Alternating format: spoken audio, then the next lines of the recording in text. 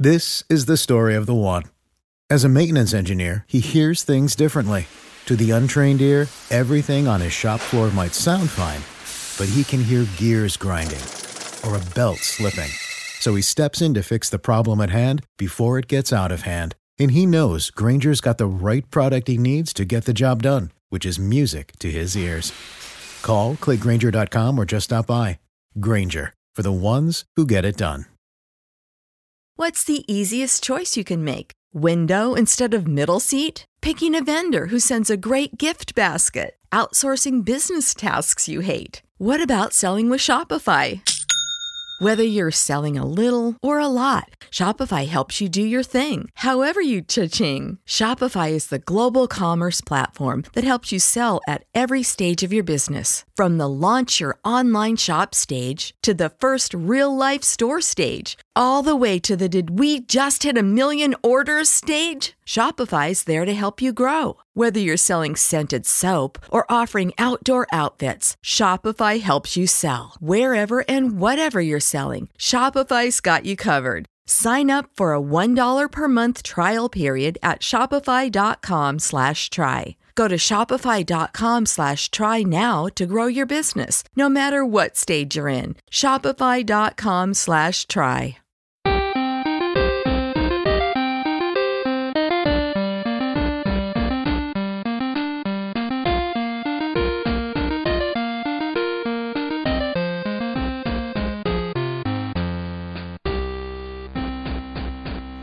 Welcome, ladies and gentlemen, boys and girls, children of all ages, to the Winter is Coming Game of Thrones podcast.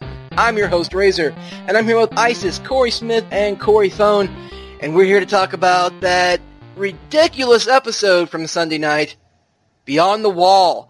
Let's get right into it because, my God, you guys, I don't think I've ever watched an episode where I simultaneously hated it and then really, really liked it at the same time. And Corey Smith, I'll go to you first.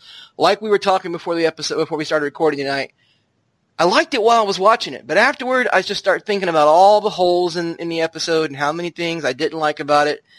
And you had the same thought. Yeah, I mean, to me it was kind of like watching, the first or second Transformers movie. You watch it and you're like, you're watching it. I mean, the only thing we were missing was an absurdly hot woman just running randomly around all the action shots. But I mean, like, you enjoy it when you're watching it. Like, so I watched it Sunday night, and I enjoyed it a lot. Then, Monday I'm writing my review, and it's like you just start thinking about it. You're like, well, that didn't make any sense. That didn't make any sense. Why the hell did they do that? That was convenient. Mm-hmm. And so you just start picking it apart. But when you're watching it, you get into it and you enjoy it. It's only afterwards when you kind of think about it a little bit that it just kind of gets absurd. And I guess I've softened a bit since first saying I hated it, but I do like it overall. I think it was a good episode, but and I will touch on this later. I just think that this episode and the past episode before this, Eastwatch, they're just really starting to kind of show the uneven nature of season 7. So agree 100%, and I know Dan was talking about that earlier today at work. Isis, how did you feel about the episode overall, especially with how fast it went and the fact that it was an extra long episode? Yeah, I was totally expecting, it was going to be super fast-paced. I was not prepared for what they showed. I wanted to really, really love the episode because it had a lot of action, a lot of things happened. The story was moving forward, but it was there were some things that, just kind of, you scratch your head and go, oh my gosh, where are we going with this? A couple of those things would be like the chains and all those other things. And we'll talk about those a little bit later. But yeah, I think a lot of it was the pacing of it. Is faster than any of the episodes that we have had this season. And so that kind of leaves you with a bad taste in your mouth that, hey, they could have done this a different way. I could have named like 3 different ways they could have done the whole Dany thing. Mm-hmm. But I overall, moving the story forward to get us to the season finale, I'm okay with it because we're going to get to the season finale, which is going to be a super long episode. Yeah, well, moving us forward was basically racing us forward. Corey Thone, as penultimate episodes go, this was kind of a weird one because we had a huge battle with the undead, but usually like in season 6 we had the Battle of the Bastards, and season 5 was Hardhome, I believe, right? So like, how'd this rank for second to last episodes of the seasons for you? I don't know. I would say I put it in terms of just battle episodes. Bastards is better. Hardhome is better. Blackwater is better. Yeah. It might not be, and a big part of it isn't the action scenes, which were intense and very visceral, interestingly shot. I mean, the episode was full of some unique ways to film them fighting the walkers while cleverly disguising the fact until the very end that walkers could probably climb up that 5-foot rock and just surround them on all sides. Not to be a dick, but the episodes full of stuff like that where it's like, why wouldn't they we saw them careen off ledges and, pad the ground for others. They lemminged off ledges. Yeah, they lemminged off ledges and patted the ground for others falling behind it. Why wouldn't they just climb on each other's shoulders and get on there? I don't know. But, it was a very visceral episode. But in terms of overall episode quality, it certainly isn't in the top 3 or 4 best battle scenes of the series. Agree 100%. Let's get right into it. So, episode picks up right where we left off. The Magnificent Seven is walking through the frozen tundra, and we get some pretty interesting conversations. We've got Jon talking to Jorah, Tormund talking to the Hound, Beric talking to Jon. All kinds of cool little interactions. Isis, out of those conversations, what was your favorite interaction? Oh, by far, it's going to be the Hound and Tormund. I swear, that was the best interaction. I don't know why they don't give Tormund more lines. He is absolutely hilarious, and he, lights up the screen wherever he's at, especially when he was talking, to the Hound about Brienne. And to be honest, that was it. When he's talking about, and he's like, her, I want to make babies with her. That was everything. Oh my God, that was so everything. And the Hound's reaction to that, he was definitely playing it very cool, not to mention that he got his ass whooped by Brienne and was left for dead. Brienne of fucking Tarth! So I think that was really wonderful. I felt like the scenes between Jorah and Jon, I'm gonna say for myself, I could have done without those. I really didn't care. I wasn't invested. I mean, maybe it's just me, but I just really wasn't invested in them talking. He was like, "Oh, this belonged to your dad." It just felt so forced and so like, okay, now we need to do this. We need to have this conversation. I don't know. It just didn't feel as natural as the Hound, and the Hound and Tormund. And then Beric, oh my gosh. I mean, if that guy is not freaking, what's his name from Ice Age, I don't know who he is. Because I saw your tweet. That was pretty on point. Yeah, I mean, and I think, I don't know, I think it was Sarah. Shout out to Sarah, who said this before, and I tweeted it during the live tweet. But it's so true. He says stuff, and you go, what the hell is he talking about? It just sounds like he's talking into this big circle, but you don't want to miss it because it may be something really important. So that's how I lumped them in, and that conversation was very good. But by far, it was Tormund and the Hound that stole the freaking episode. And I would watch a reality / kind of real show of them just walking around and talking shit to each other. Just talking shit to each other. I'd watch that. Corey Thone, I hit on something rewatching the episode tonight before the podcast.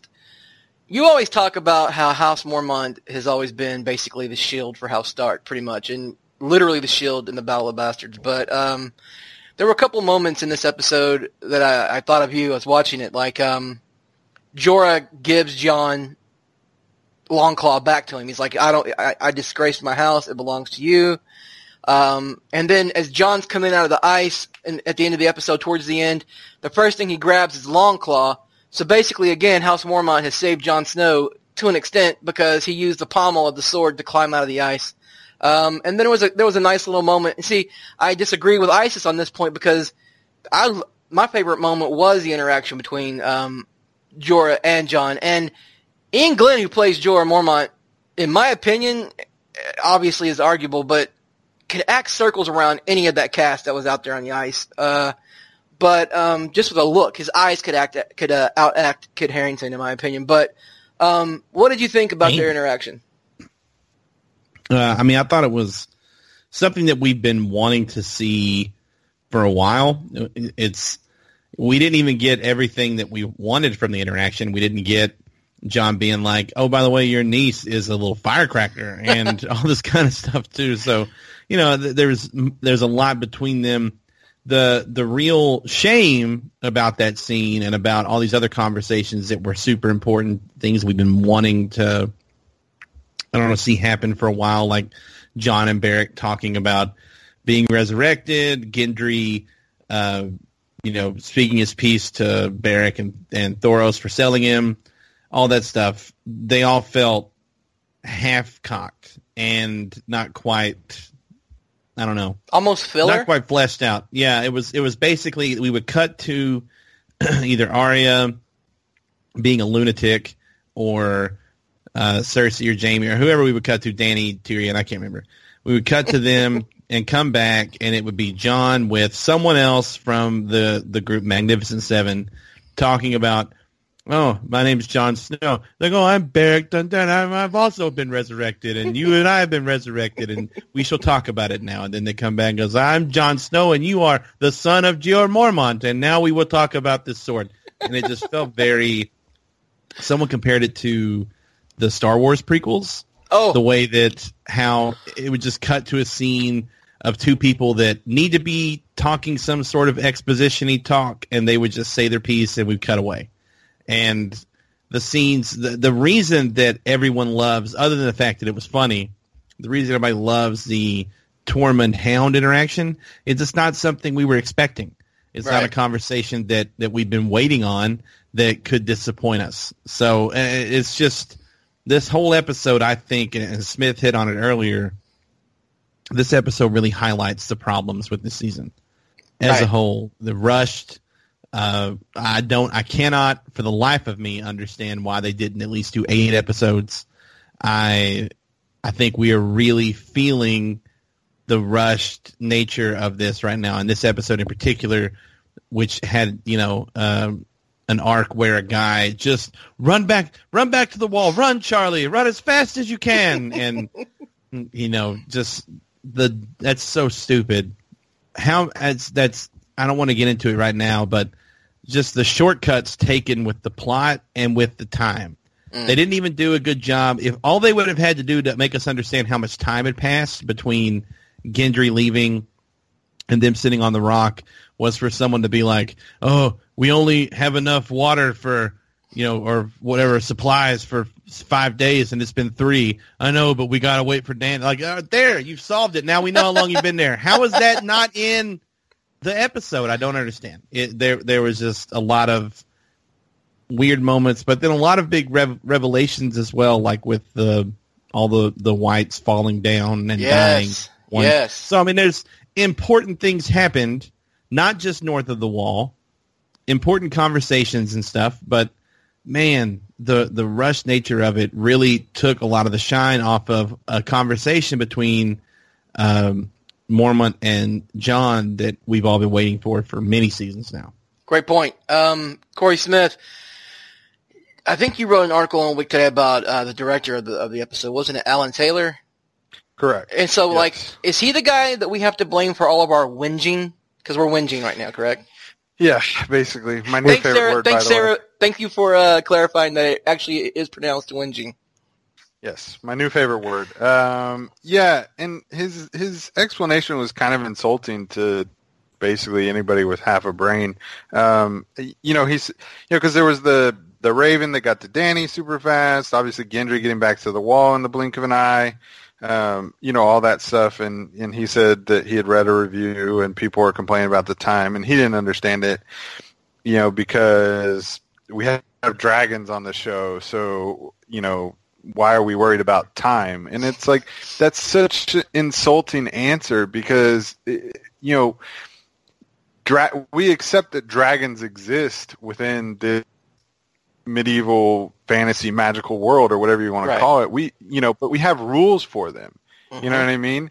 And just because we have dragons doesn't mean you get to throw every rule out the window. I mean, if the Night King had busted out like a freaking tomahawk missile or something, and or which hopped he in basically a fighter, did, which he did, and we'll get to that. But you can't just break all the rules and say, "Oh, well, we have dragons." Like that doesn't mean we're not basing this on real world. You know what I mean? We're basing it on the rules you've already established, and we've seen in previous episodes how fast ravens move. We've seen how far Eastwatch is and how far they walked. Even in this episode, they were walking forever. And then Gendry basically sprints back to the wall and runs a 440 or something. And it's just like, what is going, and so the whole argument is insulting. I will say, Smith, about the running back to the wall part, which I think is dumb. I've already said that I think it's dumb. We didn't actually see, they left early in the morning, and by the sun being highness, afternoon was when they got in trouble. So we don't know how long they've been out walking. It could have only been 4, 5, 6 hours of, how many guys were with them, 10, 12 guys walking in a line, which takes longer than one guy running. I mean, did you just actually him? No. I'm just saying, I'm agreeing with it. I am saying that the Gendry getting back to the wall that same day, I don't know. It's still dumb. But also, they might not actually have been that super far yet. The dumb part was the fact that, like you said, the ravens got there so quick, and the dragons got how could Dany hold on to a dragon that was flying as fast as that dragon would have had to fly? Yeah, I mean, and sure, there's some leeway, and you could argue that, and I'd much rather him argue that. Why not say, oh, well, we weren't sure how much time exactly passed. You know what I mean? But just to say, oh, well, we have dragons. Why are you worried about that? It's like, well, we know the rules. We've been watching this show for 7 seasons. You know what I mean? We know how long it takes this and that to happen, and you just kind of throw them out the window. And it's not just this episode. Obviously, we've seen it in other episodes this season with people jumping around the map with no relation to geography or distance. Littlefinger's jetpack. Yeah, so I mean, it just kind of strikes to the what we've been saying about just the uneven nature of the whole season. So, that aside, and I want to talk about established rules later. But let's go to Winterfell really quick, and let's talk about Arya and Sansa. Isis, I really, really, really want Winterfell to be good because that's my favorite spot. I've said it in many podcasts. I love the North. I love Winterfell. I love the Starks. But God damn it, Arya and Sansa are either A, putting on a show, a murmurs farce for Littlefinger to trap him, or B, this is the worst sister drama in the history of television. Where do you land? This is the worst sister drama in all of the land. No, I'm with you. I really am hoping that this is all scripted. They are doing a show, but the way, Sansa reacted to seeing Arya's faces, the way Arya reacted to finding the note in Littlefinger's room, it just doesn't leave me to believe that this is a game, this is a farce that they're pulling on him. I did note that the argument that they had, that Sansa and Arya had, where Arya is talking about her dad clapping for her and everything, was very public. Mm-hmm. So could have been one of those situations where they were playing a show for Littlefinger or whatever, but the venom that was coming out of their mouth was palatable. I mean, it was it's something that you definitely, when you're wanting to go after a sibling, that's the shit you say.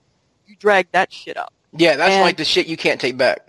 Yeah, exactly. It's not shit that you're like, oh, well, you know, rip my doll's heads off. No, that was not it. And so they were really kind of giving each other the business there. So I'm very hopeful that, yes, it is just some kind of farce against it, or it's Arya just pushing Sansa to have to make that decision. Are you going to go ahead and attack me, your family, or Jon Snow, or whatever?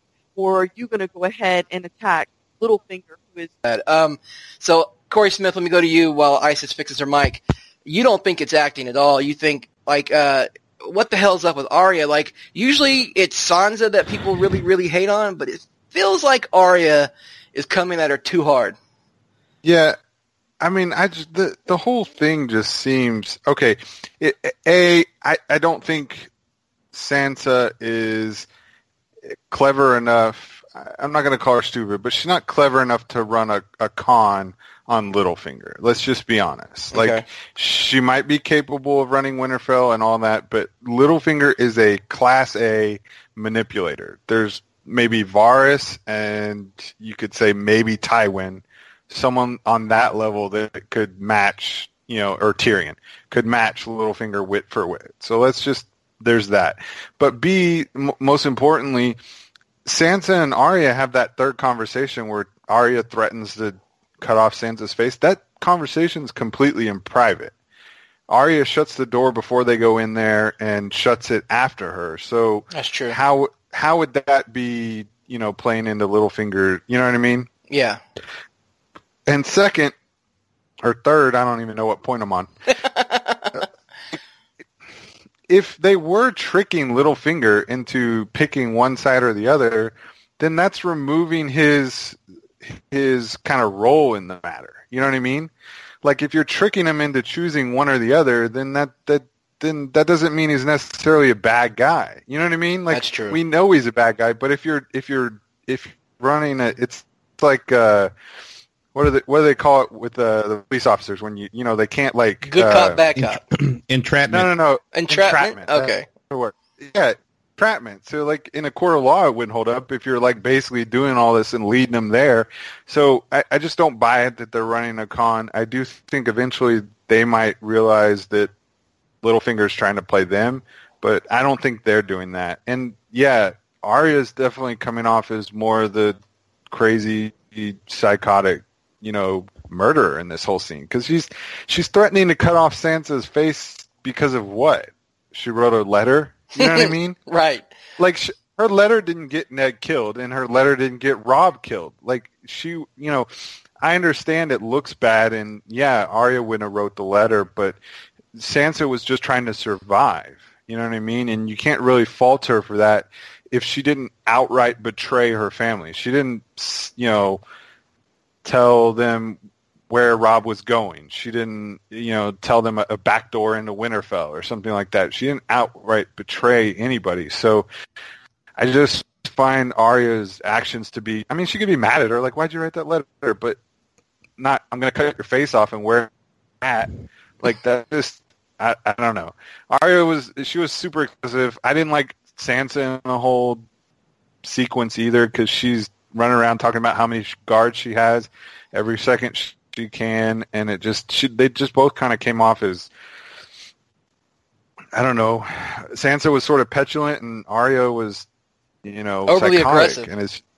And you're just like, what's going on? And Sansa's mouthing off about winning the Battle of the Bastards as she sat on her horse, and it's just like, I didn't like the entire sequence. I felt it was a step back, especially for Sansa, and Arya is just coming off as crazy. So I don't know. Here's what I don't get. And by the way, a nice shout out about the back door to Winterfell in the books, and Theon telling Mance Rayder where the back door is. Anyway, Corey Thone, what bothers me about this whole thing is Arya, she knows that Littlefinger conspired against Robb. She was in Harrenhal when Tywin was talking and to Littlefinger and making these grand plans to, you know, whatever was going to happen, like Roose Bolton turning and all that kind of stuff. She was there. She knows Littlefinger is a double-dealing, backstabbing bastard, and yet she still is going full on at Sansa. And then again, Sansa is an idiot for going into Arya's room. I mean, there's so much bullshit at Winterfell right now that it's barely palatable. How do you feel about your favorite character, Sansa? Well, Arya is obviously, and we all know this, being incredibly hypocritical because, like you said, she was, in order to survive, she served Tywin Lannister and Littlefinger wine for ever. I mean, she should be very sympathetic toward Sansa's situation, being stuck in King's Landing and then being everywhere else. And you actually saw that back and forth at the end of their outside argument where Sansa was like, I have scars, whatever she said, I've suffered, I have scars as well, or whatever. And I can imagine a lot. Yeah, I can imagine a lot, right? So they both acknowledge, yeah, we both been through some shit. Maybe this is a dumb argument, but then they have another one later. The real issue is if it's a ploy or whatever, trying to get Littlefinger to pick a side, we already know what side he's going to pick. He wants to bang Sansa. That we already know. He told Sansa his stated goal forever ago. That hasn't changed. So what would they be trying to bait him into picking a side? That doesn't make any sense. Now maybe they're trying to bait him into making his grand move or something to try to take over as the Lord of Winterfell. I don't know. The real problem is that, like everybody has said, both Isis and Corey and you, David, is that this is dumb. This is manufactured drama. I wouldn't put it past this season to have this be like a real ploy. Yeah. Like, I honestly, as dumb as it is and as silly as it is, I wouldn't put it past this season to have this be like a thing. Is anybody here a fan of The Office? You guys watch that? Love The Office. Yeah. Okay, so was it the next to last season or whatever where Pam and the camera guy get flirty? Oh my God, I hated that so much. And it's the dumbest shit in the world because she's not going to leave Jim for the camera guy. We know that Arya's not going to kill Sansa. This is the dumbest thing in the world. Why are you doing this? Why are you writing it like this? If this is how it's going to happen in the books, it's going to be handled differently for sure. Mm-hmm. And it just feels manufactured by, which I guess it's all manufactured by the writers, whatever. But it just feels forced. Like this drama in Winterfell between these two sisters who were never that close and now they're blah, whatever. I don't know. It maybe there is. I think the most, likely situation is that Bran can sense there's legitimate heat between the two of them. And that's when he's like, oh, by the way, Littlefinger betrayed Dad. Did you guys know that? Because I knew that this whole time. I should have said something, but I didn't. Beep up. Beep boop, bleep bloop for me too, buddy. And then they kill Littlefinger. There's also, I do think that my favorite theory that I've heard so far is that if we don't see Arya and Littlefinger together in the first half of the episode in the same room, then she's already killed him. Oh. And that she's got his face and is. I'd like that. She's trying now. Cool. She's going to see if Sansa will betray Jon for Littlefinger by being Littlefinger. Holy shit! So that is, if that is where it goes, then this will all make way more sense, and it will be Arya stoking the flame, trying to get Sansa to show her true self, just like she was taught in Braavos and everything. And then she presents Sansa with the chance, and Sansa doesn't do it because I don't believe she would, and that's how Arya knows she can trust Sansa. Oh my God, man. Why have I not thought of that? That is a brilliant theory. Holy shit, I would love the shit out of that. Isis. Yeah, that would work. Isis, let me ask you a question about the whole Brienne thing. Like, Littlefinger suggests that Brienne would protect one of them, and Sansa sends her away to look to King's Landing. Is it a move on Sansa's part to remove Brienne from the playing field so she can have her guards arrest Arya if she needs to, or is it a move on Sansa's part just not to go to King's Landing? No, I actually believe that it's a move on Sansa's part, that she believes that Arya and Brienne have this kind of connection, if you will. And if anything were to happen, she would definitely try to get in the way of both of them. Whether Arya is going to try to hurt Sansa or Sansa tries to hurt Arya. So she's kind of, saying, okay, I'm going to try to deal with Arya out of the way, because I don't think at that point, I don't know if she really felt that Arya, can you guys hear me well? Yeah, we're Sorry. fine. You're good. Okay. You're clear as a bell. So I don't believe that Sansa at that point believed that Arya was going to kill her, not until she saw the faces, not until that moment that I think she was like, oh shit, my sister's going to kill me. I just might have made it to her murder list. And the fuck did I just come across? Yes, I think that was just like, oh crap, I just fucked up. But I honestly feel like she wanted, Brienne out of there, just so that way, if something were to happen between the two of them or whatever, that, she would deal with it herself and not have anybody get in the way. At least that's my opinion. I think it's a kind of a weak opinion. I think that whole part was so stupid. But as long as it gets me, Brienne and Jaime in the same spot, then I'm completely for it. I mean, seriously, like at first when I watched it, I was like, well, this is kind of dumb. Why are you sending Brienne? She can't do shit for you. She has no real voice or whatever. And, but the next thing I thought of was, hey, she'll be in the same place that Jaime is, and maybe, just maybe, she'll be there to save Jaime from himself again. That would be awesome. I would love that. And to add to your point, Isis, if everybody that was with Jon makes their way down there, then it will be not only with Brienne and Jaime, but Tormund will be there too, making the best love triangle in Westeros, where she loves him, he doesn't love any of them, and Tormund loves her. And the Hound will be there. So Brienne of Tarth and the Hound will meet up again, which would also be interesting to see unfold on screen. So lots of fun reunions. Didn't Tormund stay up north? I thought he stayed up north. I didn't think he went down with the Hound. Oh, did he? Okay. I believe he did. See, there you go. It's going to be like some kind of weird kind of love triangle. I don't know. But somebody just saying, there you go. Okay, let's go to Dragonstone really quick, because we're going to talk about everybody's favorite character, Daenerys. I still don't get why people are shitting all over Dany. I don't understand why people think she's the Mad Queen. Who cares if she burned the Tarleys in the episode before that? She gave them a clear choice. Whatever, let's get past that. Now people are pissed off because she yelled at Tyrion. And listen, guys, understand this. She is by herself. She is the last, well, as far as she knows, she's the last Targaryen. And she thinks she can't have any children, and as far as we know, she can't. So she has to be super careful. She can't really trust anybody. And she still makes the decision to fly out and save the rest of the group. But, Corey Smith, I know you've got some opinions about this whole conversation between her and Tyrion. We talked about it in work. It was a big, long chat between us and everybody else. And I just want to know, let's talk about how you feel Dany's arc is going now. Do you really think, like some of our coworkers have said before, that they're setting her up to be the Mad Queen? I just don't see it.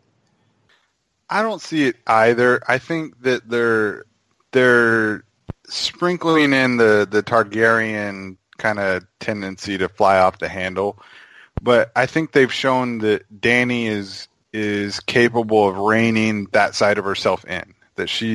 And that's kind of, to me, what makes her better and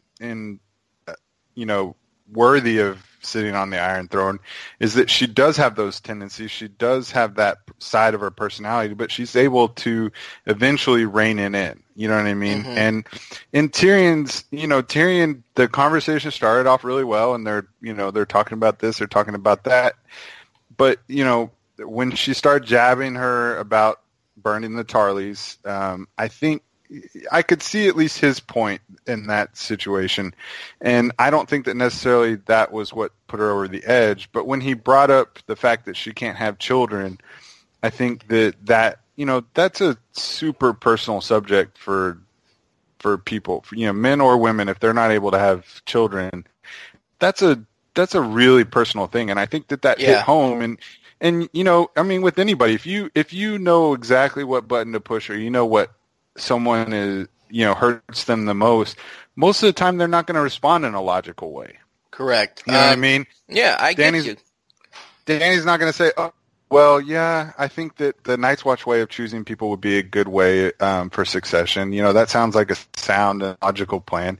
She's that comment hurts her. It hits to her core, and so of course she's going to respond in an emotional way. So I didn't necessarily fault her for that. And then even at the end, she did recover. She said, "Once I sit on the Iron Throne, then we'll talk about succession." You know what I mean? She still at the end gave in to the point that Tyrion was making. So I didn't find much fault in that scene with her, but I know others did. I want to point out too that had she been just like her father, she would have had Tyrion roasted already. So that's right. That's not going to happen. Aerys wouldn't sit there. Yeah, Aerys wouldn't sit there and let people say that to him. He wouldn't sit there and listen to them and hear them out. He would have been like, "Oh, you're saying something bad about me? Light them on fire. Throw some wildfire on them and see how long he lasts, etc." So, yeah, I think, like I said at the beginning, I think that what speaks to Dany's strength is that she does have those tendencies inside her, but just like anybody who has character flaws, she can still rein them in, and they don't rule over her actions at all times. Isis, you had some thoughts on this. Yeah, I just, my whole thing about this is that Dany keeps on saying that I can't have children, and this has been mentioned a lot in this season, more than any other season that we've had, that she can't have children. Like they're hammering it home, right? Like they're trying to make us think about it a lot. They're trying to make it a point, which I love when Game of Thrones, explains something to us that's completely obvious. We'll talk about that a little bit later in this episode. But one thing is this. Look, I didn't see no OBGYN tell her, "Baby girl, you can't have no more babies." Okay? Didn't see that. And you all dry up down there. Yeah, you all dried up, girl. Your window of opportunity has closed. Your biological clock is not ticking anymore. I didn't see any of that shit, okay? Now, I will say this. When you lose a child, you probably think that, okay, I caused this. This is something that happened to me. Maybe I'm just not built to have children. So, that's what I'm trying to get to, is the fact that she may think that she may not be able to have a child because she lost her one child. And not only that, but she's had lovers and has not gotten pregnant from any of them. So she's probably under the thing like, "Oh, I just can't have children. I can't bear any children," or anything like that. Which, again, we're just trying to hammer home the fact that when she does end up pregnant, which I figure that she probably will next season or something or other, boat sex, and I think that's going to happen, and then we're going to be like, "Oh, all surprised, we thought she couldn't have children." No, that's basically it. So I think that once, all that kind of wraps up, but I don't think that she's the Mad Queen. I just think that it was something that definitely hit home for her, and I think she had the reaction that any woman, would have.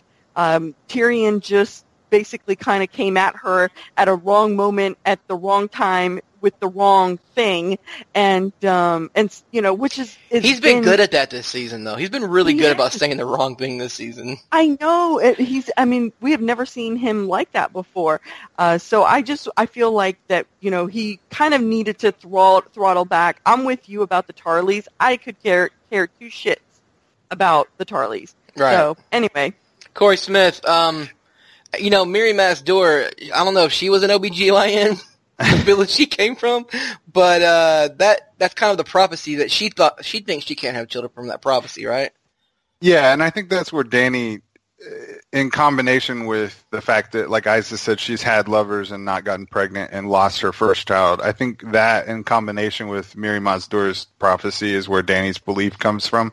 But my point was that I found the comment in connection to this, when you back up to when Jorah and Jon, yes. They're talking about Longclaw, and Jorah's last comment is, "May this sword serve you well and your children after you." Mm-hmm. And so to me, it was just it was such an odd comment. And then when he said it, and then we flip over to Dragonstone, and Tyrion is bringing up the fact that Dany can't have kids. And I was like, it's a lot of people all talking about having kids all of a sudden when they've never raised the subject before. Like, Tyrion's never talked with Dany about that before. Mm-mm. And so it just seemed like in the same episode, it seemed like an odd thing to bring up from both those characters. So I think we're probably looking at some foreshadowing there. And who knows, maybe Jon with his magic resurrected fire white, penis can solve Dany's problem. So I don't know. Or as I would like to say, Game of Thrones is planting the seed. Oh. Yeah. Yeah, so that was my kind of thought. It was two kind of odd comments that seemed to come out of nowhere. And Jorah basically said, "You're going to fuck Dany, and you're going to have lots of kids." Basically, right. She said that. Yeah, and so it was odd. And then a couple of minutes later to bring up Dany's thing. So that was just my connection there. Let's get into the rules of Game of Thrones back in the North. Corey Thone. I was a little agitated by the whole kill the White Walker and all the whites die thing. I felt like it was a little bit late in the series and in the season of the next to the last season of the show to introduce the fact that if you kill one White or kill one White Walker, several whites die. Aren't shows supposed to have an established set of rules going into this many seasons? No, I don't think you have to. I mean, we've only seen the White Walkers once per season up until now. So, but what happened to the one that Jon killed at Harnholm and nothing happened that we know of? I guess. I mean, just weird. I mean, I don't know. It's one of those things where you'd think they would have known that by now, but also Hardhome was a clusterfuck, and nobody was even paying attention to the other ones around them. Also, there were thousands and thousands of them, so how many would that one White Walker have turned? And then the other times that we've seen a White Walker die, there haven't been any whites around, so we didn't see that part. No, in the Cave of the Three-Eyed Raven. Mira killed one and nothing happened too. So as far as we know, as far as we know. That's true too. So I mean, it's something that I think you have a good point that it's weird that we didn't know that going into this episode. But there's no literary rule that would say you need to have all of your revelations introduced by a certain point in the story. I would say it's another one of those things in this episode, Razor. What you're getting at here is it just felt rushed. It felt like, and look at this, and like why? And why did the one white not die? And I named him Larry for obvious reasons. He's an asshole. He didn't die like the rest of them. Some of you guys get that point. But Larry the White didn't fucking die. And either he didn't upload the latest iOS patch that the rest of them did, or B, he belonged to some other white, and he was just tagging along with this group because his buddies were tagging along. Okay, and what the hell were they doing out there anyway? Like going for a walk? Like I didn't understand. Like it was just that was where it, because before this episode aired, we were like, okay, the plan sounds ludicrous, but it's gonna succeed, right? We know it's ludicrous speed. No, but yeah, you knew it was going to succeed no matter how stupid it sounded before it started. And so you're like, okay, so what are they going to do? Catch one white all by himself? Yes. You know what I mean? Like, why were they out there by themselves? It was just so stupid. Like, they're just, What are they doing? Admiring the scenery? Several other questions about this exact thing. I'm glad that you got the ball rolling on that. I guess they were a scout group. Okay. They're moving really slow, and that was the scouts, so that explains why they haven't gotten to the wall yet, I guess. Yeah. And then, secondly, the white that didn't die, which Larry. I guess he was turned, Larry, he was turned by someone else or whatever.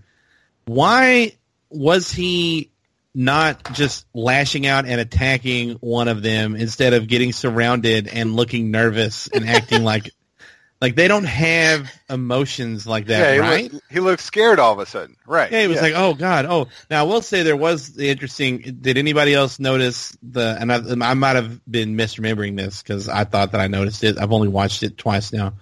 And one time it was on a computer. There was... like most of us. Yeah, so the White's eyes changed to a dark blue whenever that loud pitched scream came out that the Hound tried to cover up. Huh. And I think that, and they might have been darker blue the whole time, and I just didn't notice it previously. But I have the theory that the Night King, I don't know if warging is the right term, but was looking through that White's eyes, see what was happening, and let out that squeal, obviously, so others would know where it was, so that he could hear where they are in relation to the rest of the army. Oh, I totally believe that could be true, because I think he sees through all of them. Yeah, we'll get to that in a minute because I think there was something. I don't think you're far off. Maybe it wasn't warging, but something was going on. I think you're right. You had a point. I had a conversation with a really good friend of mine that he's prior Army. Shout out to Gus. Anyway, we had this whole theory crafted Gus Malzahn? No, not that. You know what's funny? I actually do call him the Gus Auburn Bus. Sucks. Yeah, I do call him the Gus Bus, but he's actually a South Carolina fan. Poor guy. Anyway, so see, I'm applauding him at the same time bashing him. Anyway, so we had this theory, just kind of using like military thought process. And of course, those guys at front were the scout team. They were the ones scouting out, making sure, everything's copacetic and everything. And then we have a theory that the supply train, or what we would call in the military the S4, is the ones that are way, way in the back. They're the ones who had the change for the Dragon. And they're actually what is keeping the rest of the group of White Walkers from progressing on to where the scouts are, is because they're waiting on their supply train. So that answers some questions as far as why the White Walkers why is it taking them so long to walk? They should probably already be at the wall already, and they haven't made it there yet. So you don't think and Corey Smith, brilliant fucking tweet during the show, you don't think there's a Home Depot out there north of the wall where they just conveniently could buy some chain? No, I think that, there is a walker who is the supply guy, and he is the one who's got all, they got those dead horses, and they just got all that shit back there. And it's just taken some time for them to kind of get through it and everything. And I'm saying this as a joke. But I think that the supply train, of course, like even in the regular military, is slowing shit down. Yeah. No, I get that point. My brother drove transpo in Iraq twice, so I totally get that point. Here's what I don't like, and Corey Smith, I'm going to go to you on this one. We saw giants in the first episode, right? We saw fucking giants, Whites. And this would have been the perfect opportunity for 3 huge giants to walk up to the hole with chain wrapped around their arm and just fish the dragon out. But no. It's a bunch of zombies with huge chains. Like, it just... so much continuity error. I can't stand it. Yeah, and, the thing that worries me the most is, if this is supposed to be the episode 9 of the season, this was supposed to be their best episode of the season, right? Mm-hmm. Best or second best. Because you could argue some seasons the final episode is better than the episode 9. But if this was the best episode they had this season, I'm really worried about what's going to happen. Because it was just the chains, the ice missile, the water breaking and then refreezing and not breaking the second time.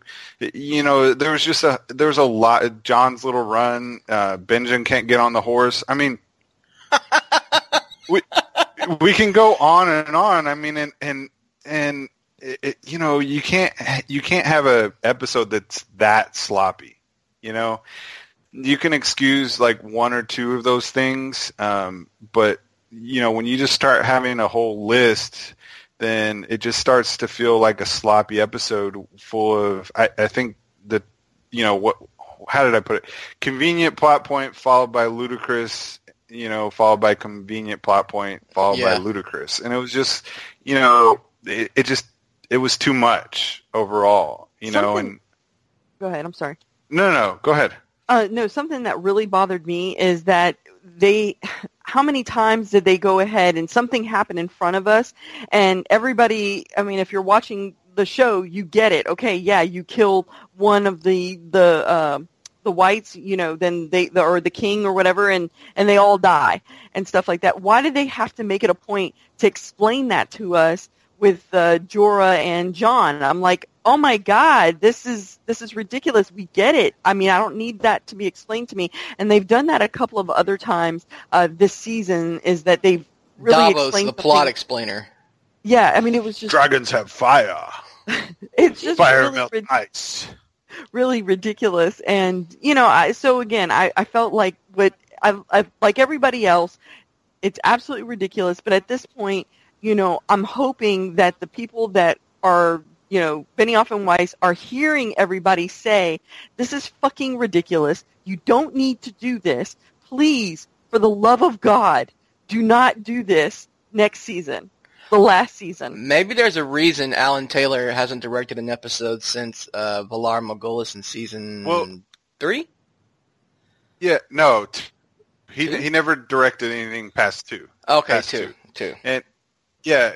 And even he said when he, in his interviews that when he left Game of Thrones, it was this small little show. And that when he came back, he was just like blown away by how large. And it felt like this episode in particular was too large for him. They should have given it to Sapo. Yeah, or what was the guy who did? No, not Shackman. The guy who did Battle at Castle Black, Battle at the Wall. Oh, the Watchers on the Wall. Neil Marshall. He, he had a, in that action scene, he had a great sense of geography. No matter how many different areas we're at, and this episode just felt rushed. I mean, think about this. Did y'all even notice that they were all using dragon glass weapons? Not until tonight when I rewatched it tonight. And the only reason I knew that is because you said something. Y'all were talking about it early this morning in work chat, how they all had they had a sled full of dragon glass? Yes. And think about, and we didn't even touch on the polar bear, which was, oh my God, let's talk about the fucking polar bear then. Yeah. That was pretty awesome. And I mean, from the moment, you saw it off in the distance, which, you're like, what the hell is that? We'd never seen a zombie polar bear before. And next thing you know, it's just my wife screamed, my dogs went running, and, next thing you know, the thing's just smashing through everything. That's when Red Shirt Wildling #1 took it. Yes. And then when he burst into the circle, Red Shirt #2 went down real quick. And then #3, and then Thoros. Yeah. And then poor Thoros. And so so back to my original point about the dragon glass. When I watched that first sequence, they do all this fighting with the bear, and then Jorah runs up and stabs it with a dragon glass dagger. Mm-hmm. I didn't realize that was dragon glass. Me either. So when I was watching that, I was like, why did the bear just go down from a knife? You know what I mean? And so they actually. So you're telling me they never even said that? No, I had no idea. Exactly. They should have explained that shit. And Tormund had a big double-bladed axe, and that one he was carrying a regular axe, like his normal axe. But then when they got into the fight on the lake, it was all jagged. He had a different one he busted out.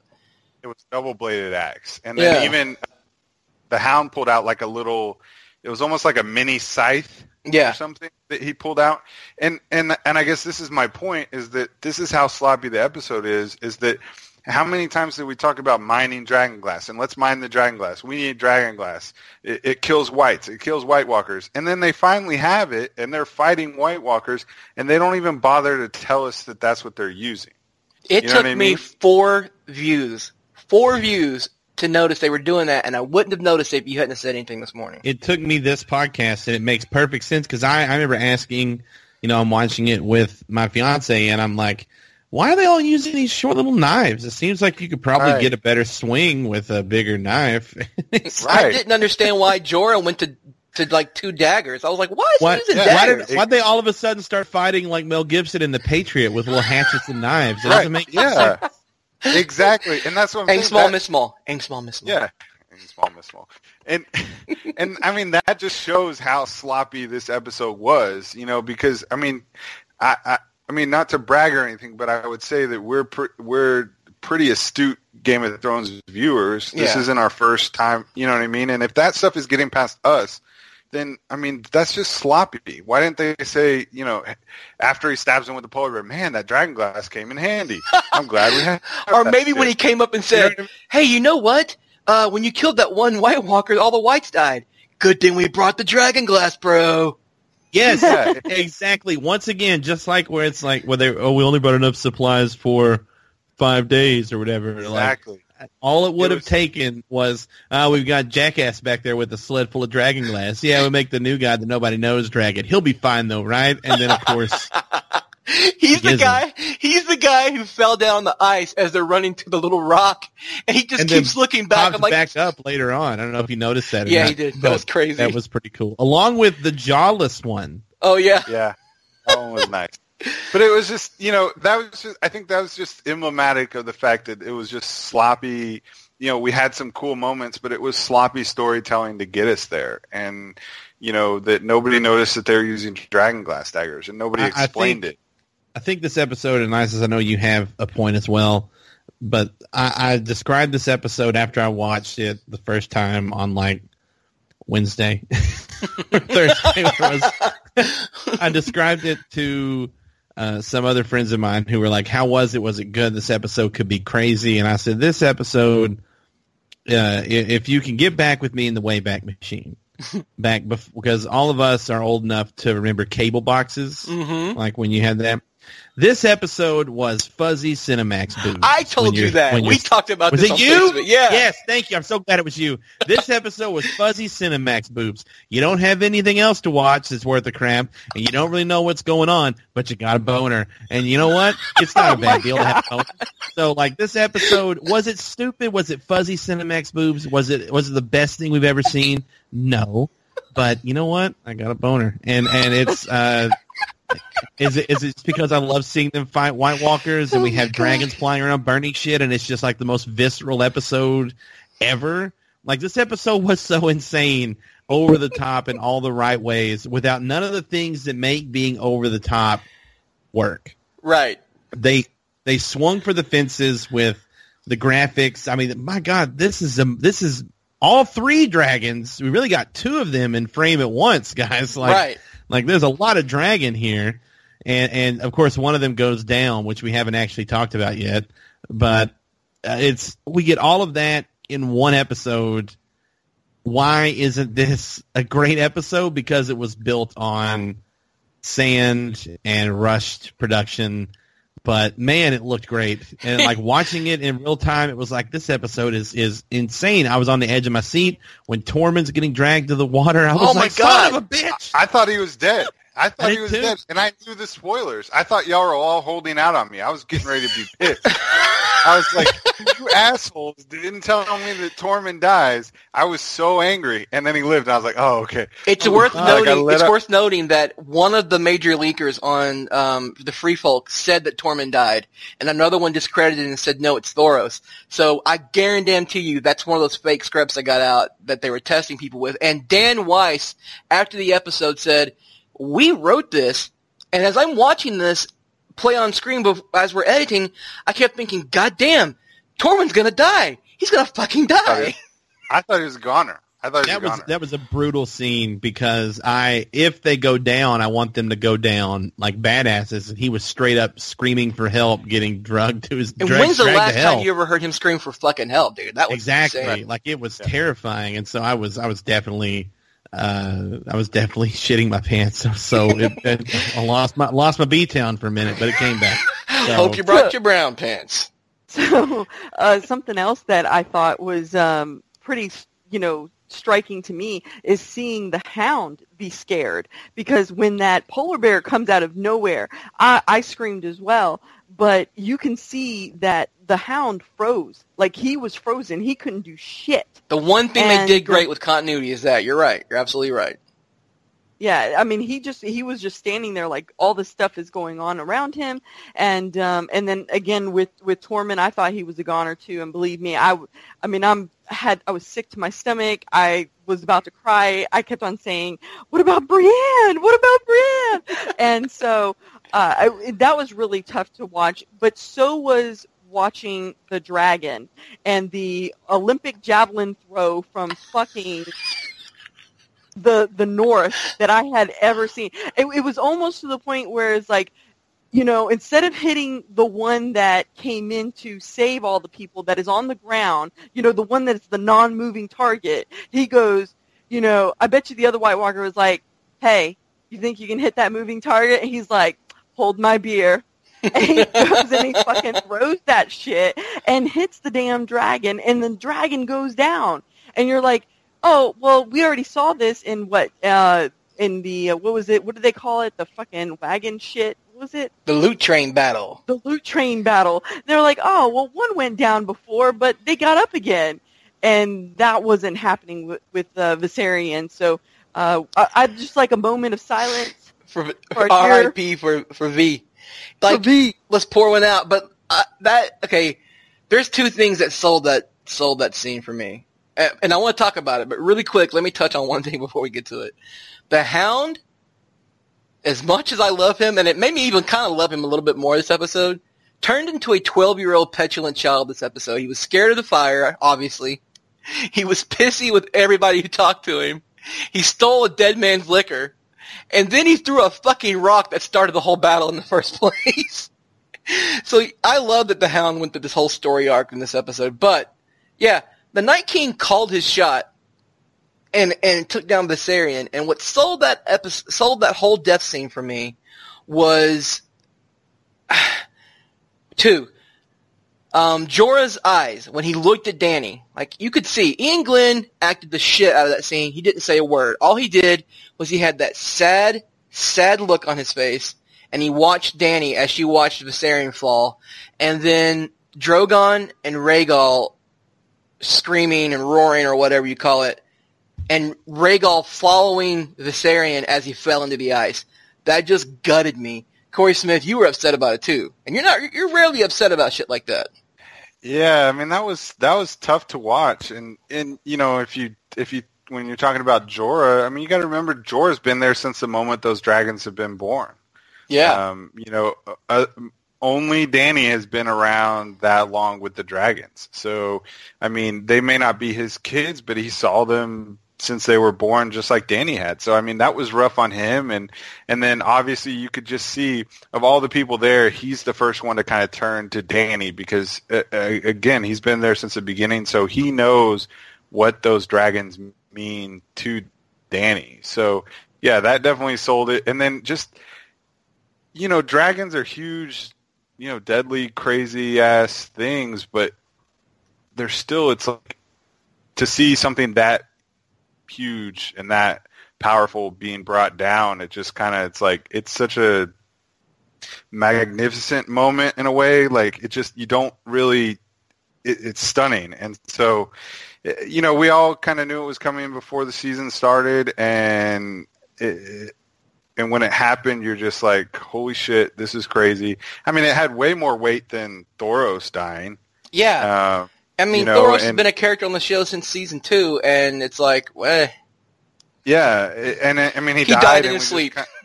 We just kind of moved on. I mean, it didn't have any emotional impact for me at all. But then when the dragon went down, you're just like, damn, that is so, brutal. And it definitely was the big moment of the episode, I think, for everybody. So, yeah, it was rough to watch. What was nice, I saw a meme later on, I guess maybe it was yesterday, I saw a meme of Drogon flying off, and he's like, bitch, at least I learned how to zigzag, because, the Night King chucks another... Oh, no. Oh, yeah.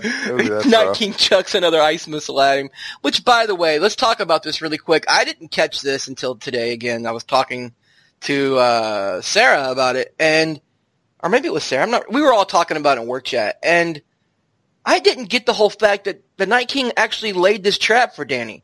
He never carries ice missiles with him. Those are ice spears. They've carried spear-like weapons before with, like, frayed whatever. It looks like fucking coconut grass on it. I don't know what the swords and shit. Yeah. The Night King has a very distinct sword he carries on his back. But this time, he's riding a horse with an ice spear attached to it, and then another guy's got an ice spear. And they sat there and they waited on that rock until Dany showed up. Thone, do you buy that this was a trap laid just so he could get a dragon? And if so, how the fuck did he know she was coming? That seems a little far-fetched that it was a trap laid for the purpose of catching dragons. I think maybe it's more accurate to say once they were trapped there, you know what? No, I can't make that make sense. That doesn't make any sense. Like, the thing that gets me about this whole episode, I didn't even bring this up because I don't want to be a dick, but if he can throw spears that long and far and hard to take down a dragon, why didn't he just throw them at the 9 guys stuck on the fucking rock the whole time that couldn't move? Because it doesn't make any sense. It's like, that's the only explanation is we wanted a dragon because he knew a dragon was coming. That's why he brought these big ass chains. So I don't. He knew it was going to fall in the ice right where it fell. That just seems like you're really building into him, the Night King, being able to warg or something or see into things that aren't north. I think that's stretching it. I don't know. I think that there's some logic to the fact that they didn't. Okay, so they get trapped on this little rock outcropping, and then all the whites just kind of sit there for whatever amount of time it takes Gendry to run back to the wall, and the Raven and Dany and all that. So. And you're telling me that the Night King couldn't have crossed that, it was like a 2-foot chasm of water some way? In the harshest winter ever. Right. North of the wall. Exactly. The guy can walk through fire and the fires go out. He can't freeze a little water. So to me, it seemed like they were waiting. And whether or not he knew dragons were coming, maybe not. The ice spear certainly indicated it, because again, you could maybe explain that away by convenience, because we had a lot of convenient plot points in this story. But it seemed like they were waiting, and whether they knew the dragons were coming or maybe even just reinforcements were coming, it seemed like they were using Jon and group as bait. And I think that the Night King knows more than just what you think he does, that he's just gathering an army and running south. I mean, we've touched on the fact that they haven't gotten to the wall in 7 seasons, and Gendry did it in like 30 seconds. Like, you know what I mean? They're that close. They're literally that close. Right. So I feel like there's something, and whether, and they make this point in the books about how magic is brought back into the world when Dany's dragons are born, and that there's some sort of connection there. And so to me, it seems like there's something going on, that the Night King is not just some mindless, guy raising people from the dead. He's not just some zombie. He's got something going on. Is it far-fetched? Yes. Could we be reading into it? Sure. But it just seems like I don't know. It's hard to argue because we had so many convenient plot points, but the ice missiles seem to point to the fact that they were waiting for the dragons to show up, because they never had them before that point. And he didn't pick Drogon, like Corey Thone said, on the ground, the biggest dragon on the ground with all the guys on his back. He picks the one flying in the air because only the Night King can show up Bronn, right? Like, only the Night King can be better than Bronn. Nobody else can. Yeah. But, this whole episode was just sloppy from beginning to end, but like I said, like Thone, you brought it home with, I didn't know what was going on, and I kept looking around going, is anybody else watching me watch this on my laptop? But I had a boner. But also, who else had a boner was probably Jon Snow when he was getting looked over by Danny on the boat. Boat sex is coming, guys. The trailer for next episode, the finale, shows a lot of shit going down, but you know what it doesn't show, Isis? It does not show Danny. Doesn't show Danny at all in the finale trailer. Think they're setting us up for a big, huge Danny superhero entrance at the Dragon Pit? Absolutely. I totally think that. But before I get to that, I just want to say one thing, that it was very telling to see the reaction from Danny when John came running, or I should say, was on the horse, and then he was stripped down. He was a human popsicle who was stripped down of all his clothes, and she was looking at him like he was the tallest glass of water in all the Seven Kingdoms. Like, if she could jump on that pony, she would have jumped on that pony. I thought the conversation between the both of them was awesome.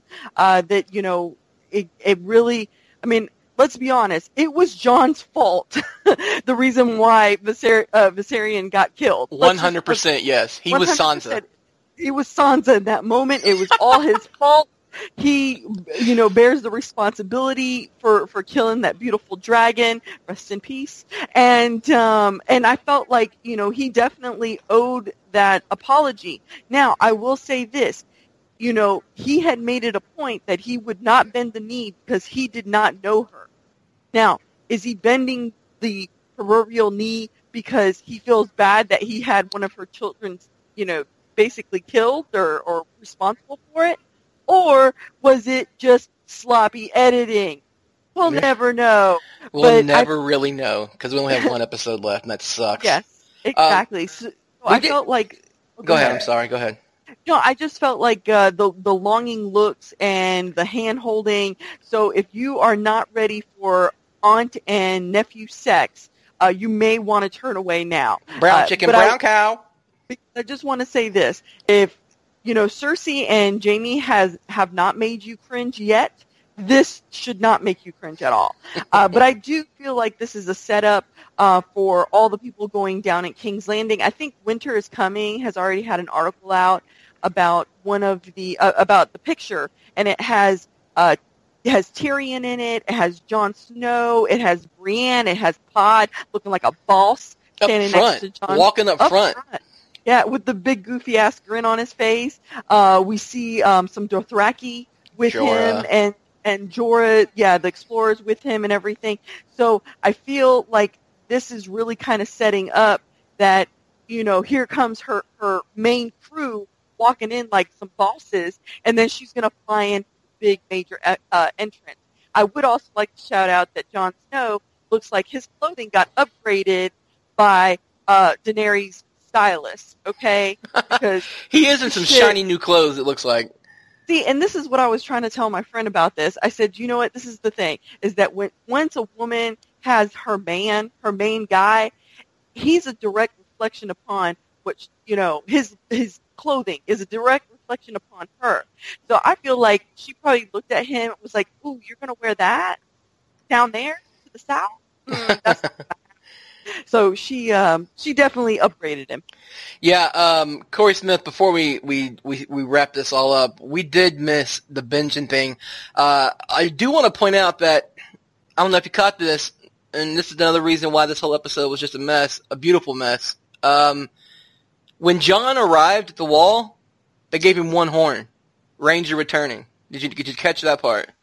Yeah, I caught that. And that was the first time we heard the Night's Watch horn in a long time. So that was pretty cool. I just, we've been sitting here talking, we forgot about Benjen, and that just kind of illustrates our point about how sloppy this episode was. I mean, it's like, how the hell is Jon going to get out of this? Oh, wait, there's Uncle Benjen. He just ran through a whole army and lit half of them on fire. And then it's like, hi, Benjen, bye, Benjen.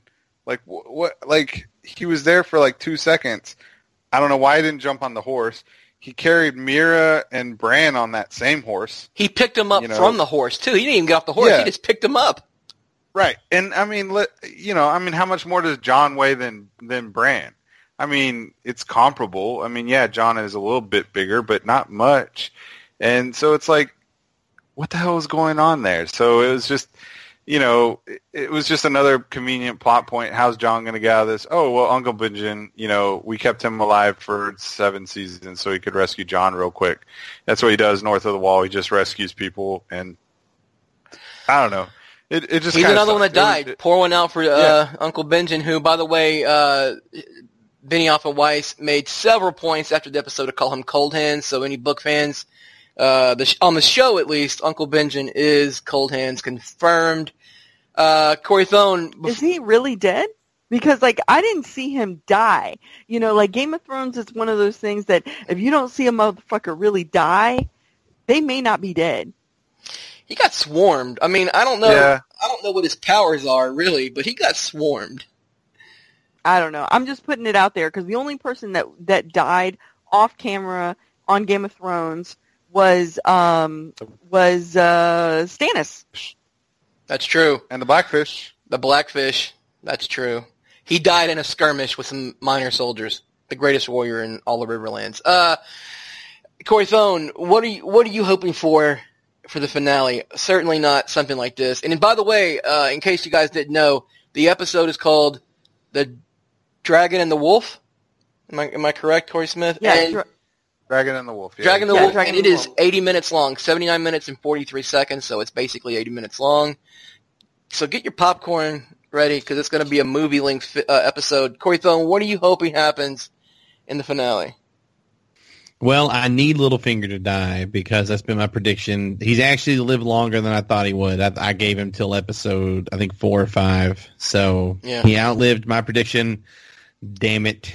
But I still think he dies this season. I would like to wrap up all the manufactured Stark drama in Winterfell. Preach. I'm tired of it. Either that or have Arya kill Sansa and have it not be manufactured. We haven't really talked about that possibility, We I guess, haven't but really, no. because it's not going to happen. That would be dumb as shit. But it's when it doesn't happen, it's just going to feel really. And of course, I don't know. I don't want to get on Winterfell again, but you could make the argument that Arya is playing the game of lies with Sansa, being threatening, being over the top, trying to get her out of her comfort zone and make her say her true opinions. I don't know. It still feels weird. I would like to see better handling of reunions in this episode because we've had several in this season and they've all been underwhelming as shit. Like Tyrion and Jaime together was the best one and it was underwhelming. Yeah. And the fact that Tyrion we didn't even get him and Bronn talking to each other, that was goddamn disappointing. shame. We're going to get Tyrion and Pod in this episode, I guess. Mm-hmm. So I'm excited for that one. I'm excited for Brienne and Jaime. I'm excited for Tyrion and Cersei, Dany and everyone. I think this episode's going to require a little nuance, a little moment setting. Dude. You can't just have them sweep You know in. what you're forgetting. Oh, Cooking Bowl! oh my God. Here's how I think that's going to play out, by the way. I think they're going to see each other and be like, cunt. And then they're going to pull their swords and then their respective leaders are going to be like, put that sword away. And then they do. And that's the end of Clegane Bowl. And that's just where it dies. Exactly. Isis, what are you looking forward to most in the finale? I'm looking forward to seeing Jon, Dany, and Cersei, how they're going to interact with each other. I feel like we are going to get maybe some resolution on whether or not Cersei is truly pregnant. I mean, she said she is pregnant. I believe that she is pregnant. I do too. But I feel like that we're going to maybe get some resolution on that pregnancy. Will the pregnancy progress? Will it not? I feel like this is fucking Dynasty or some shit. So I feel like that's going to come up. I really want to see Bronn leave, hopefully with Tyrion, instead of staying there. I think that it's time for him to go. And I would really love for Brienne to go ahead and save Jaime from himself. That's one thing that I've been screaming, is that the only person I feel like could really save Jamie is Brienne. Good point. I like that.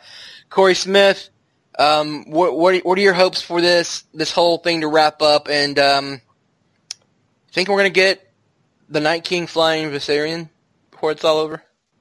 Yeah, I mean, that's got to be the point of bringing him back. I mean, he's not going to bring him back just to, like, watch him fly from the ground, right? Yeah. I mean, that wouldn't make much sense. But, I mean, I guess I just kind of have a general hope for this finale that it'll just kind of pull us out of, kind of what feels like a tailspin at this point. The season started really strong, and we've just been kind of going downhill ever since. And the last 2 episodes were just lazy storytelling, and I'm just hoping that the finale sort of ties it all together in some way. You know what I mean? That we get some sort of resolution to some of these plot points that makes sense. Kind of like what Thone was saying. If Arya is walking around wearing Littlefinger's face this whole time and has just been testing Sansa, something like that would at least wrap that plot point. That would make everything make sense so perfectly. Exactly. So I'm just hoping that maybe in this last episode that Benioff and Weiss, that they kind of wrap up these things and kind of correct the tailspin that we've been in these last 2 episodes, and it all kind of makes it seem, worthwhile. We ran into this problem, I think, in season 5. Season 5 started off kind of good, and then in the middle got really shitty. Got sand and then at the end, right, exactly. And then, by the end, we ended up with Danny, Hardhome, the Dragon Pit, or not the Dragon Pit, the Fighting Pits of Marine. So we ended up in a good place. Right. So I'm just hoping that the finale corrects a lot of what we've been seeing and kind of justifies why we've been rushing around with everything. So that's kind of my hope. I agree. I'm interested in seeing Euron back on screen again. Obviously, he's in that trailer. He's running a blockade in front of King's Landing as Dany's ships approach. By the way, Dany's coming from sea, air, and land. She's got the Unsullied. We know Grey Worm survived Casterly Rock, and the Unsullied did as well. They're forming up outside of King's Landing. The Dothraki rush through and probably make Bronn and Jaime piss their pants. Then you have the ships coming in with Theon, Tyrion, and Varys on one ship. Jon, the rest of them appear, which, again, you're going to have Brienne and Pod are riding up through heavy winter roads from Winterfell, and they're going to arrive either at Dragonstone and travel with Jon and Dany, or they're going to meet them at King's Landing. I don't know. Whatever. Who cares? I'm interested in seeing them all interact, like Don said. This is going to be a massive episode. We've never had this many major characters in one place before. This is where the shit really gets real, and this is where you'll be able to tell if Game of Thrones Season 7 was all worth it, like Smith said. I hope it was. But that's it for tonight. We will be back next week on Monday night with probably a supersized episode for the Season 7 finale. So make sure to tune in, leave us comments if you got anything for us, and we'll give you a shout-out on the show. So for myself, for Isis, for Corey Smith, and Corey Thone, this has been Take the Black, Valar Morghulis.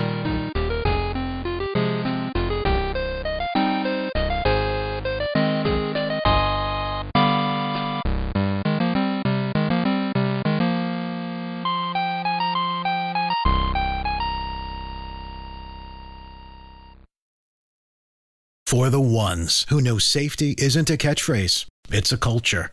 And the ones who help make sure everyone makes it home safe. For the safety-minded who watch everyone's backs, Grainger offers supplies and solutions for every industry, as well as safety assessments and training to keep your facilities safe and your people safer. Call, click Grainger.com, or just stop by. Grainger, for the ones who get it done. When you need mealtime inspiration, it's worth shopping Kroger, where you'll find over 30,000 mouth-watering choices that excite your inner foodie. And no matter what tasty choice you make, you'll enjoy our everyday low prices, plus extra ways to save, like digital coupons worth over $600 each week. You can also save up to $1 off per gallon at the pump with fuel points. More savings and more inspiring flavors make shopping Kroger worth it every time. Kroger, fresh for everyone. Fuel restrictions apply.